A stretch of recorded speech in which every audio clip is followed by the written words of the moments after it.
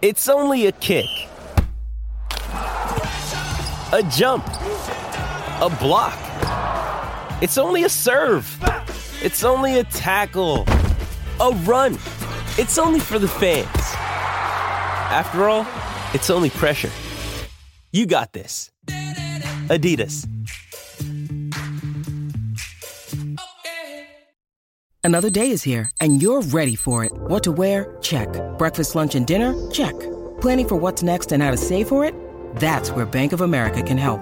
For your financial to-dos, Bank of America has experts ready to help get you closer to your goals. Get started at one of our local financial centers or 24/7 in our mobile banking app. Find a location near you at bankofamerica.com/talktous. What would you like the power to do? Mobile banking requires downloading the app and is only available for select devices. Message and data rates may apply. Bank of America N.A., member FDIC.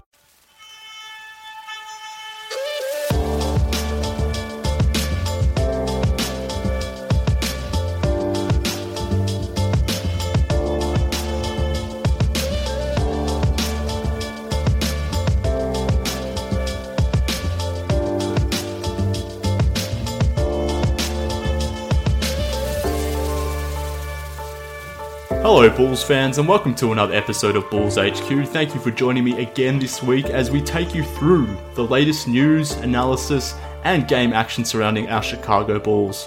I was away on a little mini holiday last weekend, so apologies for not being able to record a show last week, which turned out to be a pretty good one for the Chicago Bulls, who, despite only having a 1-5 record over their last 5 games, they did have some pretty solid performances against the Nuggets, Pacers, Rockets, even a win against the Knicks, as well as a pretty good performance against the Pelicans too. So there are some things to be concerned about, as there always are with a rebuilding team, but I also think there's been some real positives here as we review the first few weeks of the season. And joining me to talk now about our beloved Chicago Bulls, he's been here the last few weeks, and he happens to be the lone inhabitant of the Jabari Parker Island. He is Mr. Frederick Pfeiffer. Fred, how are you doing?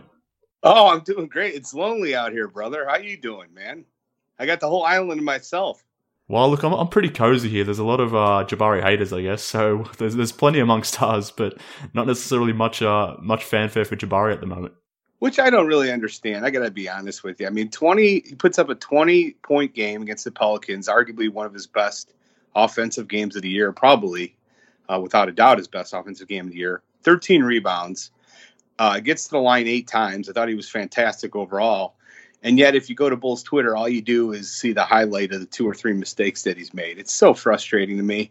I mean, I understand it. People want to be right. People don't like him for whatever reason. He doesn't always give 100% defensively. No player does, but I think we do notice that he's definitely he needs to work on that. There's no doubt about it. But as an offensive player, a few guys are more skilled than Jabari Parker for his size. I wish there was a way this would work out, but even I have come to the realization this will probably be his last year as a Chicago Bull. What say you?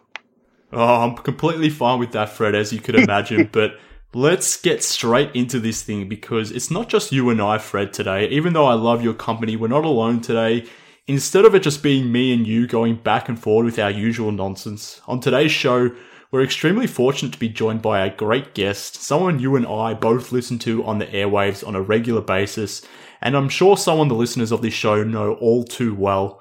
Along with his broadcasting partner, Tom Waddle, he hosts the ever-popular Waddle and Silvy show on ESPN 1000, taking care of you on your drive home from 2 to 6 p.m. during the week.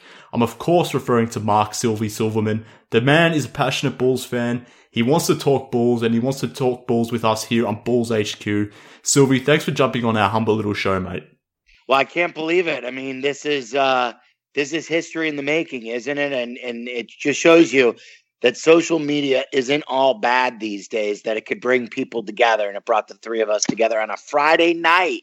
Yeah, exactly. Thanks for taking the time out of your Friday night. We really do appreciate that. Obviously, you've put your life on hold to talk with 2 lunatics here on the podcast, and I'm sure when you were setting out your career plans, you're at the pinnacle of Chicago sports radio at the moment, but I'm sure when you were setting out your career plans, you definitely had in mind to get on a random Bulls podcast and speak to 2 lunatics. I'm sure you had that in mind.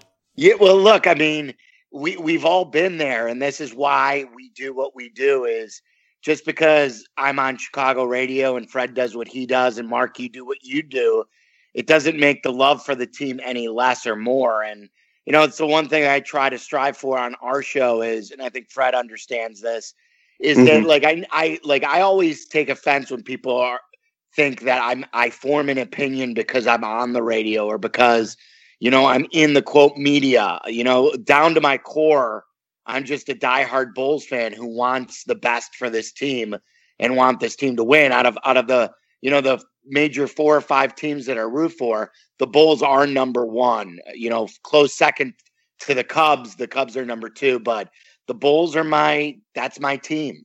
Well, I mean, we're gonna ask you about that. I wanted to learn a little bit more about where that fandom sort of started, because obviously you're on the radio, you have a professional relationship with the Bulls, but also all the other teams in Chicago. But beyond that, based on what you just outlined there, you are a fan of the team pretty much just like we are. So where does this whole thing sort of start for you? I'm assuming it started as a kid or maybe later in life, but where did your fandom for this team all begin? Yeah, as a kid, as a very young kid. So my grandfather was a season ticket holder for the Chicago Bulls in their first season at the International Amphitheater before the Bulls even played at the Chicago Stadium. And later in life, my uncle took over those season tickets, but my grandfather and I would go to all the games. So I started going to games probably in 1975 or 1976. And we had seats on the floor those days. We'd go with 2 of our neighbors and we had 4 seats together to sit on the floor. And there were, you know, 5,000-6,000 people. It was right after the Dick Motta Bulls. And so they were just, they weren't very good at this time when I started at least having my first memories of all that. And, you know, it was the Reggie Theus Bulls, the Artis Gilmore Bulls. And I just remember going and falling in love with the excitement level and the noise in the Chicago Stadium and going home and pretending I was Artis Gilmore and Reggie Theus on my Nerf hoop in my bedroom in Skokie. So, and you know, I got in on the ground floor. You get in with a team who stinks. And if you have a love, then you're going to love them at all costs at any time. And, you know, I was just fortunate to love the team in the 70s and then into the early 80s. And then, of course, when Michael was drafted in 84. And then from there, you can only imagine where it went. It just, you know, the Bulls then started selling out games and my love grew. In my senior year of my high school, my grandfather and I went to 39 out of 41 regular season games. Wow. So, yeah. So, you know, this goes down to my core. This is my roots as a child. And it's truly a love. So outside of MJ and Scotty, then, who would be on your Mount Rushmore of Bulls? I think you got to put Jerry Sloan there, don't you think, Fred? I mean, sure. This is more personal to you. Oh, my favorites? Yeah, your 4 favorites outside it, but don't put those 2 on there. I mean, that's it's so hard. I mean, Kirk Heinrich Silvy, is he on there? What's that? Kirk Heinrich, is he on there? Yeah, right, Kirk. Are we going to start that argument between No. We can put that to bed. Silvy, we're simpatico on that one, believe me. Holy cow. Nice.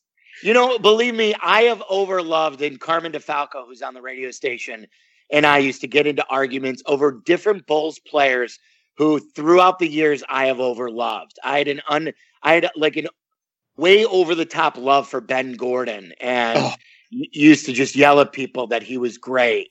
And he was great. He was great. He could shoot it.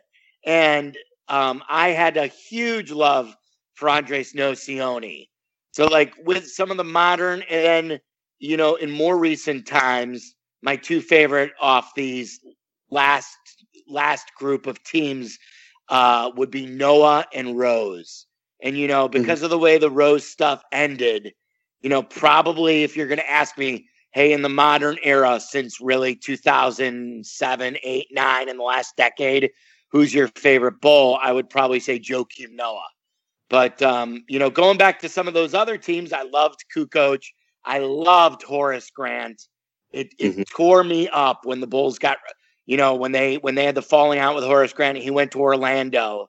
That just killed me because he was he was everything that we wanted in a Bulls player. He was a guy who just did the dirty work and didn't need to be featured and fit in perfectly as a winning player with Michael and Scotty. So that's a long-winded answer in saying I don't have 4 guys that I could put up there. There's more than 4.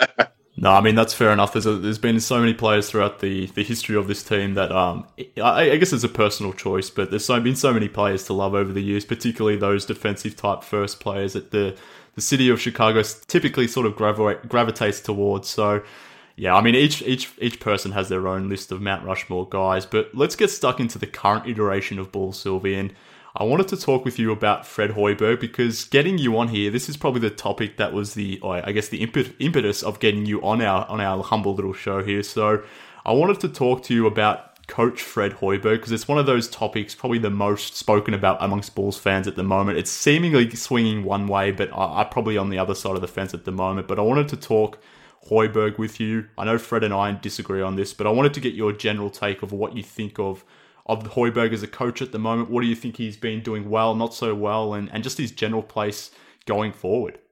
Yeah, look, I always preface everything I say about Hoiberg as to I was on management's side when it was time for a change. And I actually, when they hired Hoiberg, was a big fan of the Hoiberg signing. So some people think it's personal with me with Fred Hoiberg. But initially, I thought he was everything you wanted as a coach, that he was a modern pace and space coach, that they would get it up the floor and they would shoot it and spread the floor. And he checked all the boxes. He was everything that Tibbs wasn't and kind of what they grew tired of, that he understood what it was to be an NBA player, that he wasn't going to kill all of the players as far as minutes and practice, and he'd relate to them better. He had head coaching experience on a major college level at Iowa State, and he was an assistant general manager under one of my favorite guys in Flip Saunders in Minnesota. So he knew what it was to run a front office. He knew what it was to be a head coach. He knew what it was to be a player in the NBA. And then to me, everything's fallen flat.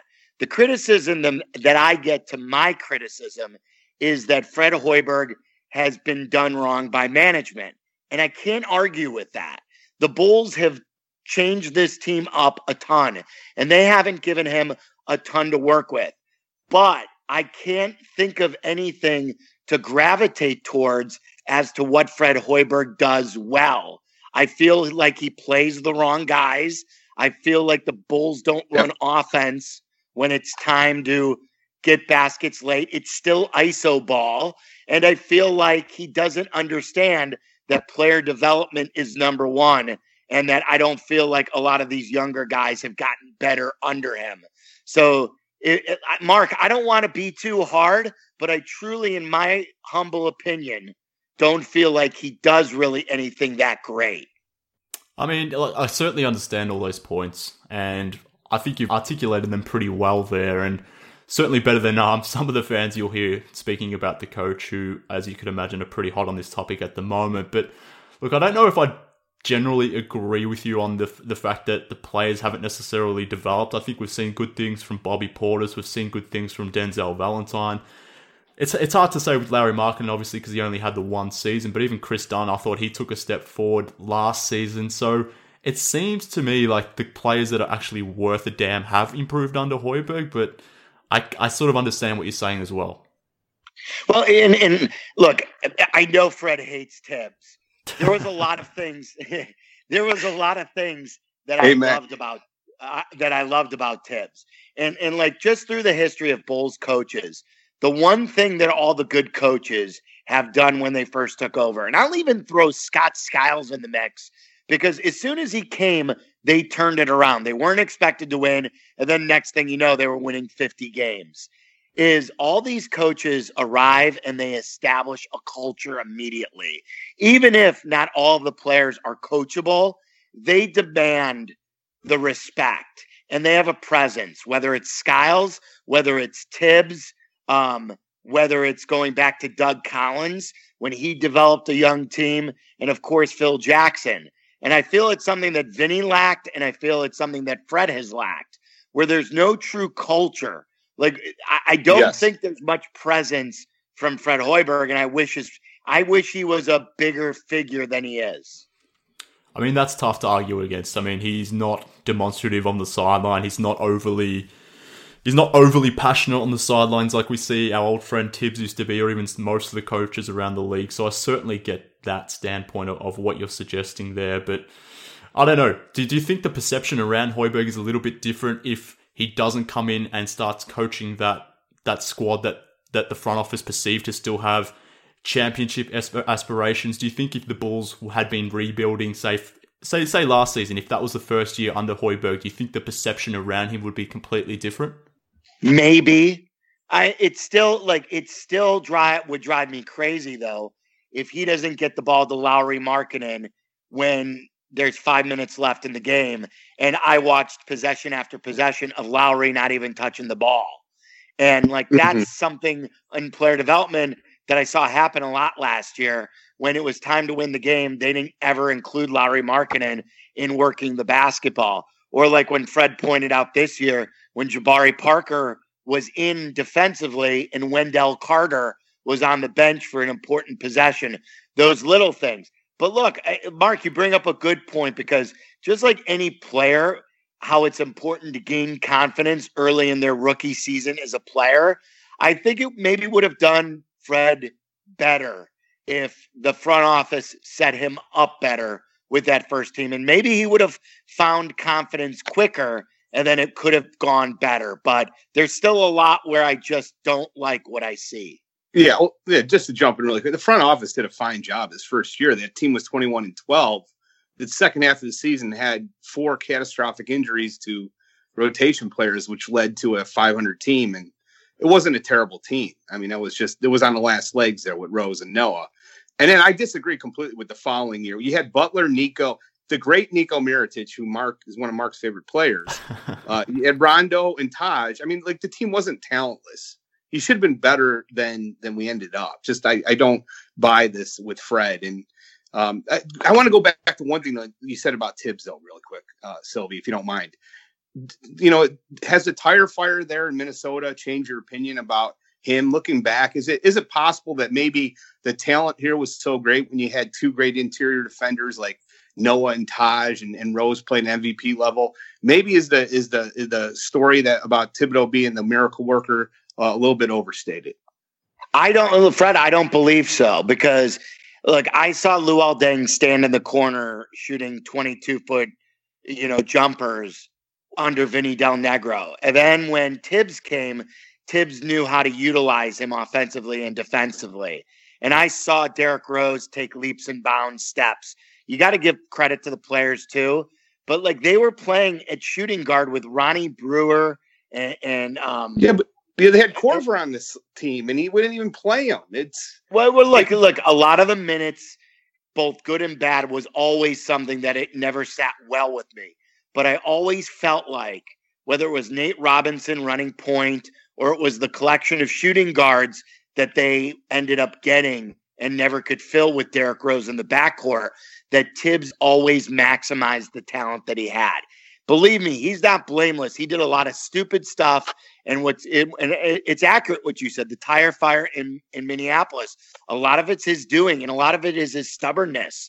He doesn't know when to check himself, and that's always been one of his worst attributes. But I still believe he's great at coaching basketball. So bringing this back to, I guess, the modern day Bulls, we could probably look. Silvy, Fred and I, we could go on about Tibbs for a long, long time. So let's bring it back to the current day Bulls. And I want to talk about another contentious issue. We've talked Hoiberg, but outside of Hoiberg, the other topic that I guess has Bulls fans all up in arms at the moment is the Jabari Parker experiment. So for me, just to give you an update on basically where I sat on the whole thing, I pretty much hated it the moment it happened. I had no faith in it working out at all, particularly from the fact that the Bulls wanted to force him into small forward, which is a position I just thought he had no chance in playing. As you could imagine, Fred probably thought the opposite. He was very high on Jabari and thought he could revive his career in Chicago. And obviously Fred wasn't alone in that thought, but obviously it's early. We're only 12 games into this thing, so things can change. But what are your early season takeaways of the Parker experiment thus far? I think it's weird all the way around. I mean, I was more with Fred than I was with you about Jabari. I thought they have the room, and they haven't gotten creative with making trades to fill that spot with expiring deals or whatever. So I thought, why not sign a guy with room on a 1-year tryout? At best, he lives up to what he was supposed to be back in the day. At worst, maybe he shows you at least he's a good enough scorer where you can flip him for something. And yes. I watch him, and it's mind-boggling. And I've had Jabari in studio many times when he was in high school, and he was a great kid. I don't understand how he could show no want to play defense. I mean, and we say it all the time on the show, Zach LaVine is not a good defensive player, but Zach LaVine tries to play defense, and he's working at it. Jabari Parker seems to have no use to try to play defense. That said, he's got a gift where he can score. And it's a clumsy fit, like you said, Mark, but I'm hoping still that there will be a team who needs a scorer, and maybe he can get hot like Mirotic got hot, and maybe we can get an end of the first round pick. Now that's probably fantasy world, but that's where I'm crossing my fingers at this point. Really quick, Silvy, do you see this? I've seen this throughout the years. Some of my favorite players have been offensive-minded, defensively deficient players. Ben Gordon was one. There was a huge swath of Bulls fans I get in these arguments with about, he doesn't play defense. I saw it with Paul Gasol. I saw it, and I'm seeing it with Jabari now. I mean, he puts up a 2013 the other night. He gets to the free throw line 8 times, and there's value in that. And all I see are the 3 mistakes he made over and over on Bulls Twitter. And do you agree with me? Do you see this kind of pervasive, just a bias against offensive first players among the fan base? Or is that something I'm just imagining? Well, look, how old are your kids, Fred? My daughter's 13. My son's 10. All right. So if you're 10-year-old, I named him after Ben Gordon, by the way. So. let's say Ben had a great day all the way around. Did well at school, listened to you all day, but then you walked up into his room and he was lighting matches and setting paper on fire. What will stick out in your mind the most? Not that he was good all day, but what the hell are you doing playing with matches in your room? And I just think that it's so egregious, those 2 or 3 things, what Jabari does or doesn't do, because again, maybe Ben Gordon wasn't a good defensive player, but Ben Gordon would compete. Maybe Paul Gasol wasn't a good, and Paul would give up at times too, but at least he blocked shots. Jabari's more like a boozer type defender, where simply he would just be standing frozen, yelling at someone, and you'd have no clue why he's over there. So I think those are the reasons why those errors stick out more. Do you feel he's going to have, once Laurie comes back, they're not even going to try him at the 3? I mean, Holiday has just played 325 minutes, and he's got to the free throw line 2 times in 9 games. 2 times in 9 games. And I'm just like, what? I'd rather see, Jabari fake it at the 3 than put up with this anymore. But, I'm right. What do you think? Look, I mean, and this is what Mark and I were talking about on Twitter, and that I think initiated was my tweet was about Chicago sports and about, I can't believe Coach Quinville could get fired, that Joe Madden's on the hot seat, and Fred's okay, and he's playing Justin Holiday. And I get it that they don't totally all relate. I was hot the night before, and Mark, to go into one thing that I wanted to explain or just kind of voice my opinion on, and what I say about my show with Justin Holiday is, during this rebuild and during player development, and anything that I watch sports-wise, I always ask myself, what's the point? What's the point in any of this? What's the point? So when I say, and I ask myself about the Bulls, what's the point here and what's the point there? To me, what's the point in playing Justin Holiday? Amen. Justin Holiday isn't good enough to get you anything on the trade market. We saw that last year, or else they would have traded him. And Justin Holiday isn't good enough to be a part of the rebuild. So what's the point in him taking up 47 minutes or any minutes for that matter? I'd rather them call up a bunch of G League guys try to take long shots and mine for gold. And maybe you find guys who will stick on the NBA roster, because I just think we know who Robin Lopez and Justin Holiday are. And I think they're taking valuable minutes away from, in this case, Hutchinson and some other players who I think could be playing. I mean, that's a fair point. I don't necessarily disagree with too much of that, but that sinks into the next question, which I wanted to ask you, and probably the final one that we will bring up for you before we let you get away, and that's just management in general. I'd like to get your take on that, but it sort of segues into what you just talked about there. If we're asking what's the point of Justin Holiday being here in general? And I guess the question is, well, who brought in Justin Holiday and why is he on the roster? Right. So talk to me about that more holistically, and I'll be interested to hear about from you, what you think management have done over the last 18 months, let's call it, since the rebuild sort of kicked off. What have you made of their draft picks? How have you sort of assessed their roster build? Obviously, you've been pretty clear of what your thoughts about bringing in guys like Lopez and Holiday have been, but just expand on that point and just bring it home with the team at large, particularly with some of these younger pieces. Yeah. Like, I think there's good and bad. And I just think this is what Fred and I argue about the most on the radio and on Twitter and everything like that is, believe me, I love John Paxson. John Paxson, made my childhood better because of him as a basketball player and the accomplishments he had. What John Paxson did taking over for a legendary general manager was really good. The Bulls were in a wasteland when John Paxson took over the team. And John Paxson built not one, but two teams that you could be proud of in the way that they could compete. That first team under Scott Skiles and, with Ben Gordon and Luol Deng and Kirk Heinrich and everything. It was a fun team. It didn't have a chance to win the title, but it was good. And then the 2010 team, and he was the one who gave Tibbs the first coaching chance. He gets credit for that. He was the one who picked Derrick Rose ahead of Beasley. He gets credit for that. He was the one who traded for Luol Deng on draft day. He gets credit for all that. He was the one who took Noah when everyone made fun of him and wanted other guys. But I just think that when it's time, it's time. And a lot of good people in front offices say, hey, 10 years is enough, even when you've accomplished a lot. And Mark, I think you were getting at it a little bit. It's always been the front office that's put this team in this position. And exactly. I could zoom in and I could say the Jimmy trade was really good. The Jimmy trade was really good. It was time to get rid of him, but they were in that spot because of where this front office brought them. So they had to trade Jimmy. Correct. Now they maximized it. They maximized getting rid of Jimmy, and I think it's going to be really good.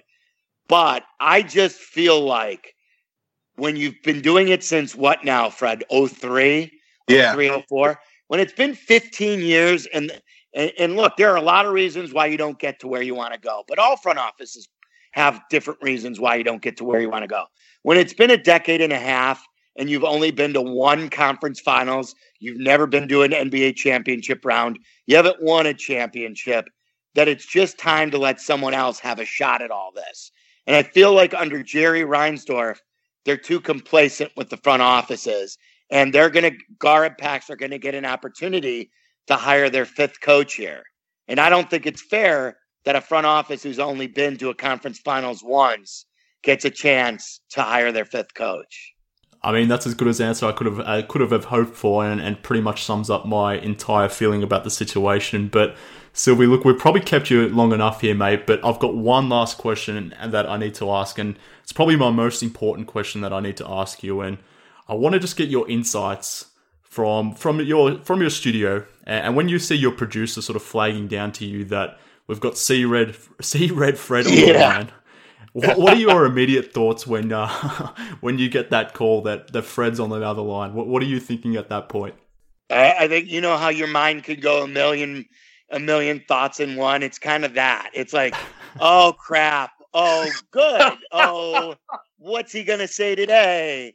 But it's always look. I love it because it keeps it loose, and we bust Fred's balls. But he cares about the team. He does. He's also a lunatic, Mark, as you know. Of course. So but smart. Look, and that's why I would take time on a Friday night at 9:30 Chicago time 2:30 Australian time to talk to both of you. Like to me, it's amazing, Mark, that, you know, you're 31 or 32. I forgot what you said. And you live in Australia, but yet you know this team inside and out. You live in freaking Australia.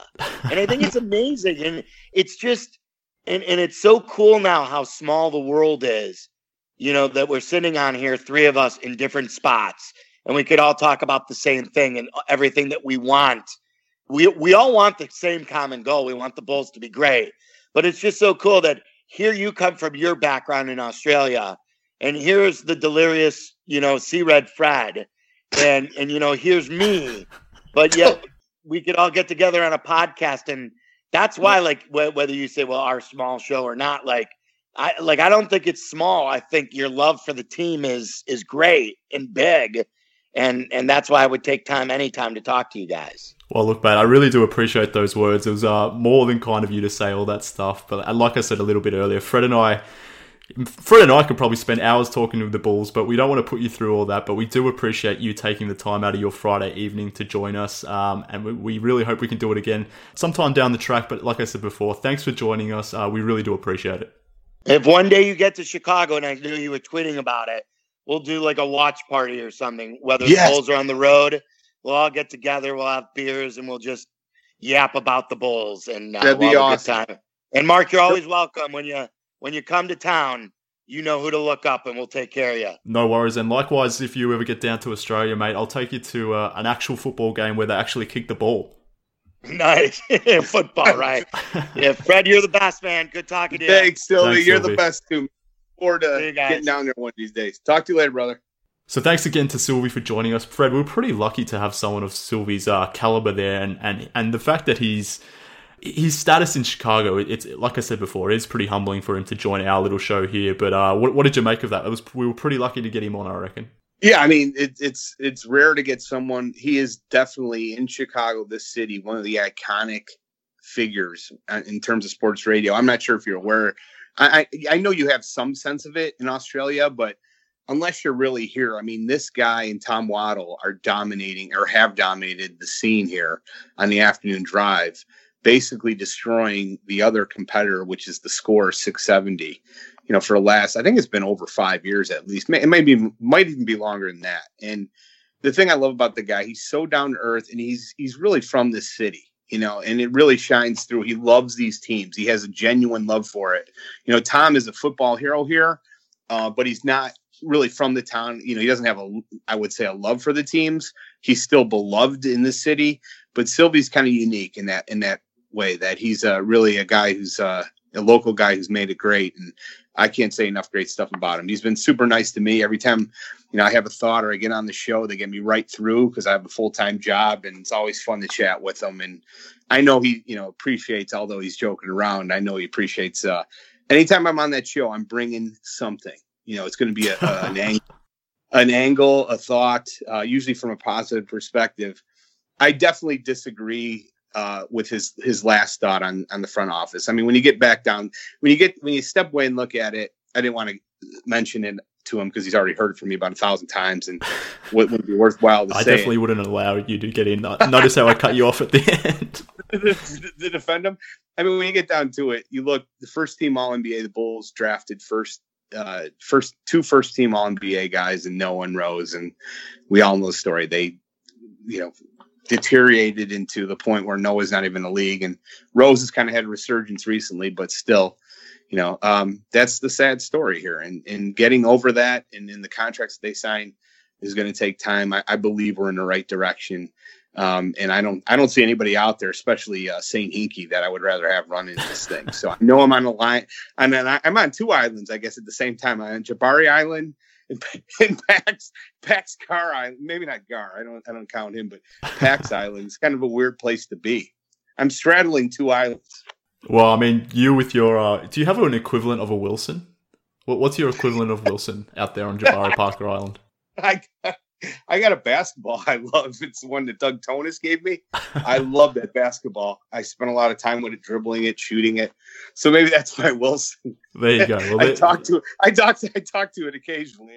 I could definitely picture that. But look, you're a local Chicago hero too, Fred. So don't undersell yourself that. I know you're a very, very humble man, but you're a local Chicago hero too. So what I want to do now, whilst I've got you on the line, and I want to make this a regular thing, Fred, because I always love your stories, and I want to make a regular segment called Story Time with Fred Pfeiffer. So now that we're coming off that high of having Silvy on the line, I want to hear maybe a good story that you have for me, and I just want to give you that chance to spruik something funny for me. So what do you got for me today on Story Time with Fred Pfeiffer? So this is the first time I've ever shared this story. I've shared this story where I played with Jakeem Noah basketball. And that was a classic. That was a classic. Well, there was an actual story earlier than that. 2002, in March 2002. Now, keep in mind what was going on then. That was the height of the Bulls, probably Krause desperation. So they were doing a lot of unique things at the UC to get fans re-engaged. And I won. I was one of 21 lucky people to win a Nike Fantasy Camp experience. It was on the Bulls website. I applied for it, and I won it. Couldn't believe it. It was a day at the United Center. They're going to give you shoes, Nike shoes, a uniform, and you get to play before a game. You get courtside seats to the game they played San Antonio that night in March of 2002 at the UC, and you get to bring one guest.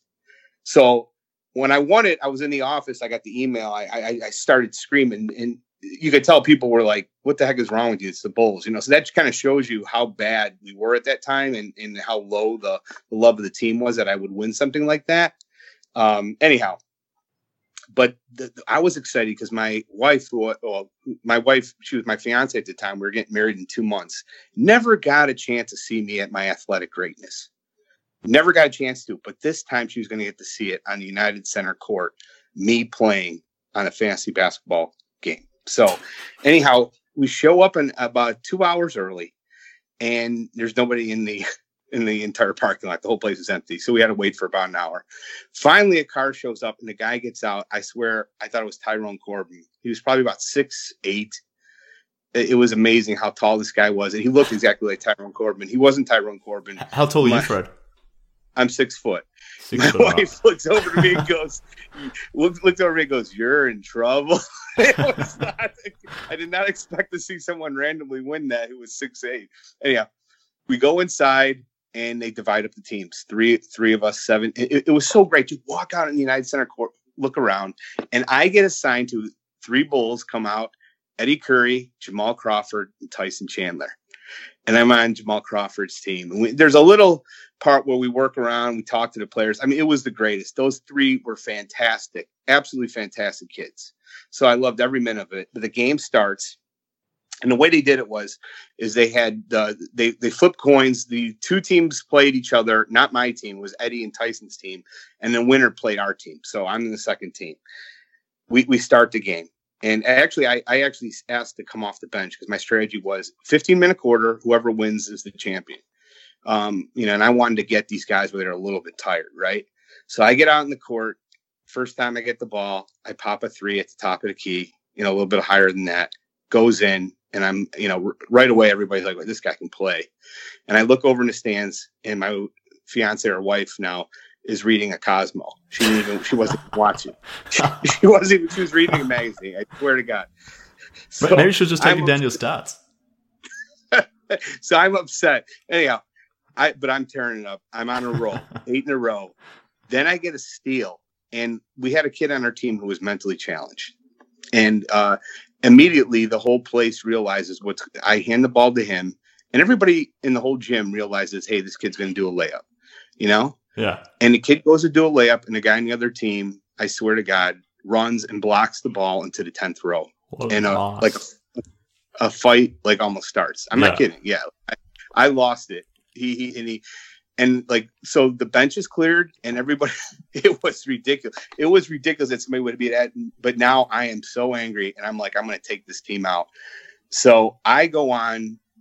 Suddenly I focused my anger. It was like I had all 5 stones in the infinity, and I am just playing out of my mind. I scored about 20 points in a period of about 6 minutes, just hitting shot after shot. Tyson Chandler was just like, did you play college? It was one of the greatest moments of my life, but I was starting to lose it a little bit, getting a little tired. Make a long story short, I get a wide open three with 4 seconds left in the corner, and we're down by 2. And as I'm raising up, I'm thinking in my head, honestly, I'm thinking, man, I'm the greatest. All these thoughts are going to my head. I'm going to teach this team for what they did to my partner. I want to teach them what it's all about. And I shot an air ball. and time ran out. Oh, that's fantastic. And my wife, she said that was the only shot she saw me take the whole time. She was reading the magazine. She said, you didn't play well. I'm like, well, I didn't play well. I just scored I was fantastic. She said, no, I saw you. You missed that wide open three. Oh, man. Shame it had to end that way because I was just about to queue up Chariots of Fire and just have that music in the background, but I'm not sure if it's relevant based on that shot attempt. If it was earlier than that, it would have gone right in, but I was so tired. I think that's what caused it. But I did think as I was rising up, those were the thoughts I had in my head is man, am I the greatest in an air ball? Pretty sure they're the thoughts you have in your head just generally as you're strutting around town. I'd imagine too. But, look, that was a great story and so great, Fred, that I want to do this every week. So every week, homework time from you. I want you to go deep into your memory bank and just come up with a story. It doesn't necessarily have to be related to basketball, but if it relates to the Bulls, even better. But I think you've got a lot of stories. You've definitely told me a lot offline, but I think they're so good. I want you to share them with the audience. But that was an absolute ripper. Thanks for sharing that one, Fred. Oh, no problem. The band was that's the big story. I'll go into that deeply. Oh, and I want to learn more about that. I wrote 2 songs, one about Tom Thibodeau and Kirk Heinrich back in the day. And they're unreleased. Wow. I mean, this is a perfect segue because, look, we've talked enough Bulls basketball. We had Silvy on before. We talked plenty of Bulls. We didn't necessarily talk current day Bulls that much. We didn't necessarily go into game action or any of that minutia. But this is another thing I wanted to talk to you about is our bet. Now, we talked about this last time and the fact that we wanted to revise our bet a little bit given that the Bulls have started slow here. They're 3-9. They got the game against the Cavs. Hopefully that's a win, but we had the win total there set at 44 wins. If the Bulls go over, you win. If they go under, then I win. But given that the Bulls have started so poorly this season, we talked last time about revising the bet and maybe revising the terms slightly, which means maybe we take that win total number down a little bit, and in turn maybe we just change up what the terms of the bet are. But given all that, what are your thinking around that? And now that you've mentioned the fact that you have an unreleased song about Tibbs and Kirk Heinrich, I've been thinking that maybe if we revise the bet down to, say, 37 wins, that if that happens, because I'm being generous in allowing you to revise the bet down, that one, you have to wear that Heinrich jersey. That's not going anywhere. I know. I'm looking at it right now as we're recording. I have it hanging up in my office. It's staring at me. Beautiful. I'm glad to hear that. But beyond that, assuming we're pretty much double or nothing at this point. That's effectively what I'm saying here. Now, if I win, I want you to wear that Heinrich jersey. I want to see a photo of you in that Heinrich jersey on Twitter. But I also want to hear this Tibbs and Kirk Heinrich song. I need to hear it. I'm going to show you one of those songs no matter what. Oh, I think the world needs it. I think the world needs to hear it. It's so. Both songs were very deeply emotional for me, so I know you're going to love it, especially the Heinrich one. So yeah, let's revise the bet. Can we come up with some better terms than that? I think that's great terms. I'll give you something else too. I'll wear that Valentine jersey, but I'll give you something else too. But we have to revise that number from 44. Let's call it. Maybe 37 or 38. What do you reckon? I know you're still high on the team, so you can't come at me now and say 32 wins or something like that. I definitely tune into the Chicago Bullseye podcast, and I constantly hear you still very high on the team, so you can't back away too far. Well, aren't you on I don't think I've asked you this question. Now that you've seen them, I mean, do you believe if they were healthy, what do you think their record would be right now? I'd actually think it'd be pretty decent. Look, even with all these injuries, they haven't been far away in the last couple games. And as I opened the show up, I mentioned that they had some pretty good performances against the Pacers and the Denver Nuggets. They obviously lost on the final possession there against the Nuggets. I mean, even though they lost by 8 points against the Rockets, they were in the game. It was a decent game from a team missing 4 rotational players. So I think over the last week, or pretty much after that, just that embarrassing performance against the Golden State Warriors, the team has actually been okay. So I think if they had a full complement of players, they may have actually been somewhere around 500. So in saying that, whilst I'm not necessarily prepared to say they would end the season at 500, I thought they could have had a good chance here to be close to, maybe not at 500, but maybe a game or two off it. Yeah, that's the saddest thing about this is that my constant refrain of the 7th pick last year, 7th pick this year, 7th seed this season was robbed of me due to all these injuries, because it's clear they would have been the 7th seed. And it would have been so poetic and so great if that prophecy would have come true, but I wasn't unable to see their 7 injuries. So what was your comment about my 7 injuries yesterday? I got to admit, your joke qualities have really, really improved. You've had 2 in the last couple weeks where I've kind of had to put the phone down, and I admit that I've kind of chuckled. And one of them was the Jabari, your defense with Jabari Parker is better than Jabari's actual. Well, look, I mean, you can't call yourself a Bulls prophet if you say you didn't foresee these 4 injuries plus 3 additional injuries that you're foreseeing now that are going to come our way. So you're probably the worst prophet going around, but you can't be sprouting yourself as a Bulls prophet here, Fred. Well, I'll tell you one prediction I was right on. How about that Wendell Carter Jr.? You did get that one right. My gosh, has he been something or what? So I had a tweet before we wrap this up. I got to ask you this because I've been dying to get your opinion on it. I had tweeted something to affect a poll out there saying if a core of Levine, Markkanen, Wendell Carter Jr., let's say that's our core in 2 to 5 years, is that good enough with good role players around those 3 to win the title? Do you think that's possible, that they'll be a contender? Maybe. They still need another perimeter player, and hopefully that comes in the form of a top draft pick here in this 2019 draft. Maybe not one of these Duke guys. I don't know if the Bulls will be bad enough to get a top 3 pick, but if they can land someone else who can contribute on the wing, whether it's a point guard or a small forward, I think if you add that player, and if the Bulls can hit on a player of that sort of caliber, something similar to Larry Markkanen and Wendell Carter Jr., if they can hit on another player in 3 successive drafts and find another player there at, say, pick 7 or pick 8 or pick 9, that's what I'm assuming the Bulls will pick, then I think they have a decent chance here of being a pretty damn good team going forward, given the leap that Zach LaVine has made. I didn't necessarily see him doing it. I thought he had the potential to do it, but I didn't necessarily bank on it. But I love what I've seen from Wendell Carter Jr. I'm all in on that dude, and I'm extremely high on Larry Markkanen too. So I can sort of see it, Fred, but I think they need 1, maybe 2 more pieces, and then those role players to sort of fit in alongside of them. See, I think that role player can be at the 3 and just be a 3-and-D guy. Well, it could be like Chandler Hutchison, right?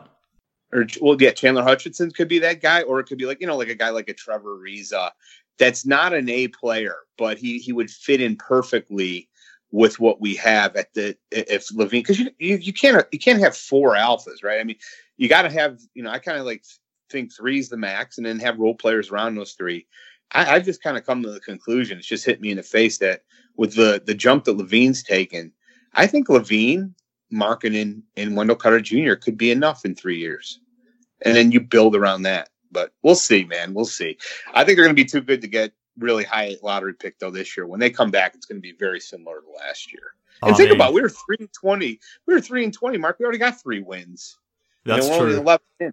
But I mean, just how nice would a Cam Reddish or an RJ Barrett or even a Zion Williamson, how nice would they be on the perimeter right now? It's tough to dream about. I don't really want to see the Bulls tanking. I don't really want to be talking about tanking at this point. It may make sense from a when you think from your head, but my heart just can't handle that at the moment. So I don't really want to be talking tanking this early in the season, because that may be the case later on. But don't think I forgot about the bet here, Fred. You sort of diverted the topic, and I'm tipping you did that on purpose. So let's finalize it here, because I don't want to spend time next week talking about it either. So what are we setting at? 37 or 38 wins? Let's go 37. 37 wins. All right. So 37 wins is the new over under. If I win the bet, you wear that Heinrich jersey, and then you release your Thibodeau and Heinrich song. And if for whatever reason, in the rare chance that you win the bet, I wear that Denzel Valentine jersey. But what's the other thing that I'm adding for you? What do you want? Yeah, let me think about. Let's save that for next week. Maybe people reach out to me via email or on Twitter with your suggestions. I'll take them, and then we'll talk about it next week. All right, cool. Well, we've got the important stuff down, the 37 wins. So we've revised that down to 37 wins. So that's the important part. But look, Fred, as I said, I appreciate you coming on. You're a local Chicago hero too. Never forget that, okay? Okay. Very local. Like within the about 30 square feet, but that's about it. But anyhow, I appreciate you saying that, Mark. Very enjoyable conversation with a hero of mine today with Silvy, and a very good friend in you. It's good to hear. I'm glad you're part of it, and we'll talk again next week, Fred. Thanks for coming on. Sounds good, brother. Great job, man. Okay, Bulls fans, so that just about does us here for BullsHQ this week. I hope you enjoyed this one. It was an awesome one to be part of for myself. Obviously, we had Silvy on the line and had a great conversation with a guy who just loves his team. I think that was evident in listening to him talk to Fred and I today. And for him to take the time to speak to Fred and I really do appreciate it. As I do appreciate Fred jumping on the line every week as well. So hopefully you guys enjoyed this one. We'll be back again next week. In the meantime, follow the show on Twitter at BullsHQ Follow me on Twitter at MKHoops. And we'll catch you all again next week on BullsHQ.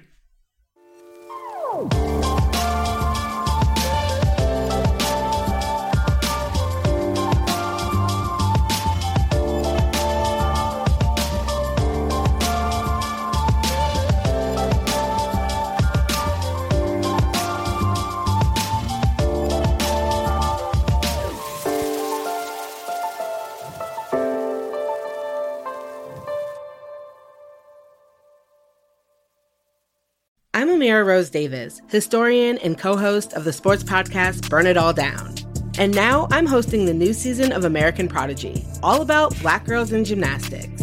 For the last 40 years, Black gymnasts have moved from the margins to the core of the sport and changed gymnastics along the way. Now, they tell their stories. You'll meet trailblazers like Diane Durham, superstars like Jordan Childs, and everyone in between. Listen to American Prodigies on Apple Podcasts, Spotify, Stitcher, or wherever you get your podcasts.